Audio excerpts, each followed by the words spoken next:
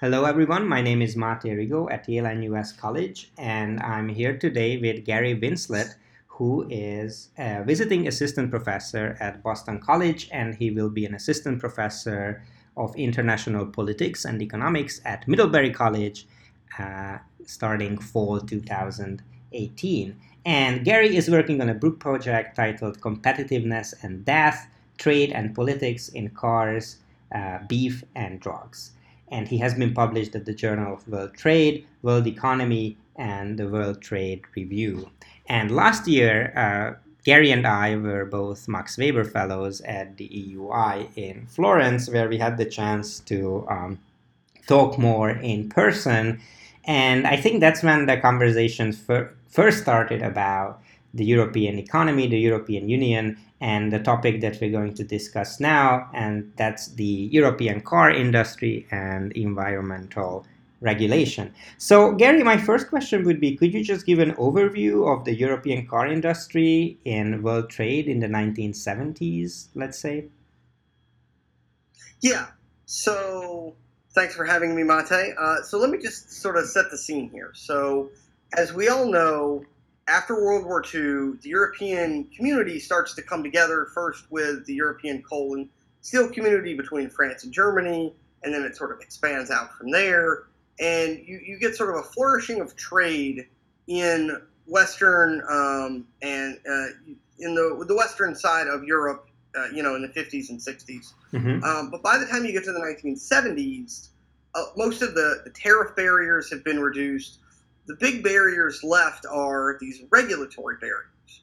So you've got that going on, and this is when the European community really starts to try to tackle these. They start with sort of the Cassis de Dijon decision in 1979. Prior to that, you had had a whole bunch of attempts to have Europe-wide regulations, and those had run into all kinds of sort of political difficulties. So you sort of got the European community in the 70s starting to try to figure out how to politically deal with differing regulations from one state to the next that's blocking trade.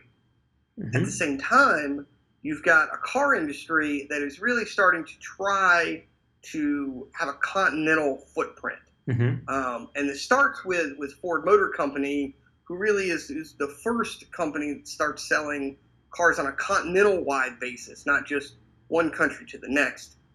The other thing that happens is that the economies of scale you start needing in the car industry really go up at this time. So in the early 70s, to have a profitable car, you really need to make about 800,000 of them before you can sort of reach the point at which you start breaking even. It's not annual production, it's sort of... Yeah, that's annual. That's annual. Okay. So you need to be making around 800,000 cars a year to really be hitting the proper economies of scale because you have such high fixed costs. But by the end of the 1970s, that's not 800,000; it's 2 million. So you've really got to be hitting scale by the end of the 1970s because American companies are starting to hit higher scale, and they're being pressured by Japanese companies.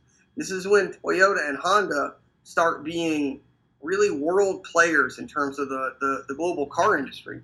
So you need to, from a firm perspective, you need to have a continental basis. And from sort of a European perspective, they start wanting to sort of have continent-wide commerce, not country-by-country commerce. So both of these are kind of traveling in the same direction. The thing is, though, you've got a bunch of regulatory differences that are getting in the way of that, are threatening to get in the way of that. And one of the most important ones is around auto emissions standards. So that's where we get into the early 1980s. Is that a European invention? I mean, we hear a lot about emissions right now, about the Volkswagen scandals, but were there country regulations, or was it, I mean, So this is where it starts. So you hear about Volkswagen now, but the story that I'm about to tell you is sort of how we get to there. So the EC starts regulating auto emissions in the 1970s, but recall that it's still the EC at this point, not the EU. Sure. Maastricht Treaty's not been signed. The sort of regulatory powers are still much more shared with the national governments in the 70s and 80s than they are now. So that's important to keep in mind. So in the early 1980s, you've got certain states that have this burgeoning environmental movement. One of them is the Netherlands, and another is Denmark, and another is West Germany. In all three of those places, this is really when you start to see environmental movements have real political power. So it's in 1983 when the German Green Party in West Germany finally passes the 5% threshold and can be represented in the Bundestag. And something similar happens in the Netherlands and in Denmark. What's interesting about the Netherlands and Denmark, though, is unlike Germany, they don't have sort of a domestic car industry, right? So in West Germany, yeah, you have the environmentalists that are going to press for higher emission standards, which we'll get to in a moment, but you've also got a car industry that's very wary of what this might cost them. That doesn't happen in Denmark or the Netherlands. In Denmark and the Netherlands, you've got some really strong environmental movements and no car industry pushing against them. So then here's what happens after that. So these countries start pushing for what are called catalytic converters to be mandatory. So stick with me for a second. I'm going to try to make this as not technical as possible. Sure. Basically, what a catalytic converter does is it takes a lot of the really damaging byproducts of an internal combustion engine, and instead of being super environmentally damaging, it turns most of that into carbon dioxide and water, which are at least less bad than some of the sulfur and the other stuff that cars were putting out in the 70s and 80s. So the thing is, these environmental movements start pushing for these catalytic converters to be mandatory. And they do that in Germany and in Denmark and in the Netherlands. The problem is France and Italy, and to a lesser degree the UK, absolutely do not want these to be mandatory. And the reason is, especially in France and Italy, they specialize in manufacturing smaller vehicles like Peugeots and Fiats. And these catalytic converters are going to add about $500 to the cost of a car. And that's really not good for Fiat and Peugeot, who sell to less affluent consumers than like Mercedes-Benz or BMW or some of the other German firms. And not only that, but a catalytic converter requires the use of unleaded gasoline. So, Monte, you may or may not have heard like your parents talk about this at one point, but there used to be like leaded gasoline, right? Sure. I mean, that was the standard, right? Yeah. Well, one of the reasons, this wasn't the only reason, obviously, but one of the reasons that they switched to unleaded so much was because you can't have leaded gasoline go through a catalytic converter. It essentially like breaks it, like it won't function anymore if you send lead through that. So you have to have unleaded gasoline for a catalytic converter to work properly. But at the time, in the early 1980s, 1983, 1984, 1985, in France and Italy, unleaded gasoline is almost impossible to find. So were you to force Peugeot and Fiat at the time to adopt these catalytic converters, those cars would basically be useless the first time they needed to get a refill of gasoline. Sure. So that's not acceptable to them at all. And at the time, in France and Italy, the green movement had not gotten as big as it would later get. So you've got this big fight at the EC level between France and Italy on one side, who absolutely do not want mandatory catalytic converters, and environmentalists, particularly in the Netherlands and Denmark, who very much do want these sort of mandatory catalytic converters. And what this whole fight is doing is, at the moment, it's holding up this sort of continentalization of the auto industry in Europe in the 1980s. You can't have a continentalization unless you have sort of continent-wide regulations. And this is the big thing that's sort of standing in the way of that. Okay, let me just stop you here. So what happens to non-European car manufacturers such as Ford or Toyota or Honda if they wanted to sell on European markets? So what are you asking? So what, did non-European car manufacturers have to abide by the same regulatory standards as Denmark and the Netherlands were pushing for, such as Ford. I mean, did Ford meet these standards at the time? Well, so here was the thing. If you wanted to sell, so Ford was trying to continentalize the market, and that was working for them.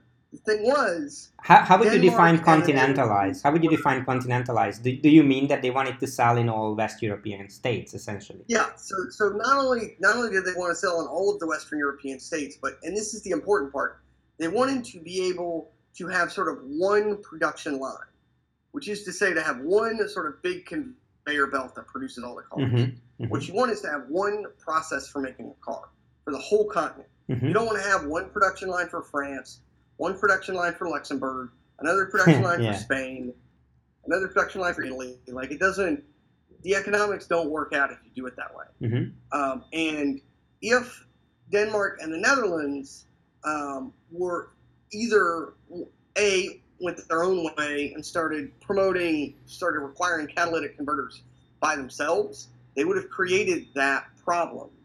Or, so if those two countries on their own mandate catalytic converters separately from the rest of the continent, Mm-hmm. then all of a sudden Ford and Toyota and Honda can't sell continentally. Mm-hmm. So that's a problem. So you want the whole of EC to have the same rules. But Denmark and the Netherlands want these rules to be really high. Sure. And so, but nobody else wants them to have their own separate rules. Not the businesses, not the EC. And so you get this deadlock for a while. Mm-hmm. And so then, here's what happens. So later in the 1980s, a couple of developments happened. So the first is that environmentalism continued to strengthen as a political movement across Europe.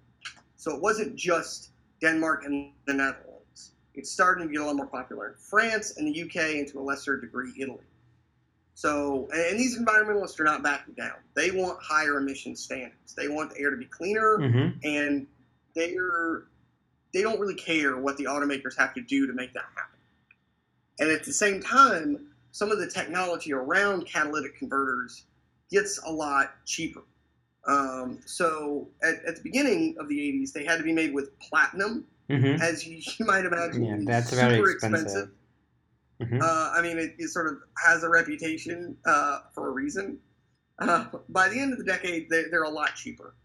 And so that helps a lot. The other thing that happens was the EC, in the middle of the decade, had the foresight to tell all EC member countries that by 1989, they had to have unleaded gasoline widely available across their countries. Mm-hmm.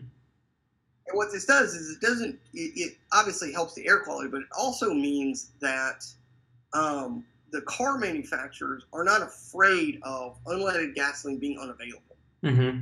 So that big part of their opposition to catalytic converters isn't there. And it becomes very clear that the environmentalists aren't going to back down. The EC wants one standard. They don't care what the standard is. Mm-hmm. At this point, they just want to reduce these regulatory differences. The environmentalists are dead set on having a high standard. The automakers are sort of less opposed to these catalytic converters than they were at the beginning of the decade. And so what you get is this sort of united standard across Europe at a high level. They require these catalytic converters. They require much less emissions than had been the case a decade before, and it's Europe-wide. It's not just Denmark. It's not just the Netherlands. Mm-hmm. It's across the EC. So one of the cool things about this case is it shows that actually trade can be really beneficial in moving regulations up. You know, there's often this sort of idea that trade undermines environmental regulations. Mm-hmm. And I'm not saying that never happens, but it's not automatic. Mm-hmm. Trade can just as easily be used to ratchet regulations upward Mm-hmm. as to take them downward. Sure, that's very interesting. So how do we get from here to the Volkswagen emission scandal? Well, so the Volkswagen emission scandal, that came out a couple years ago.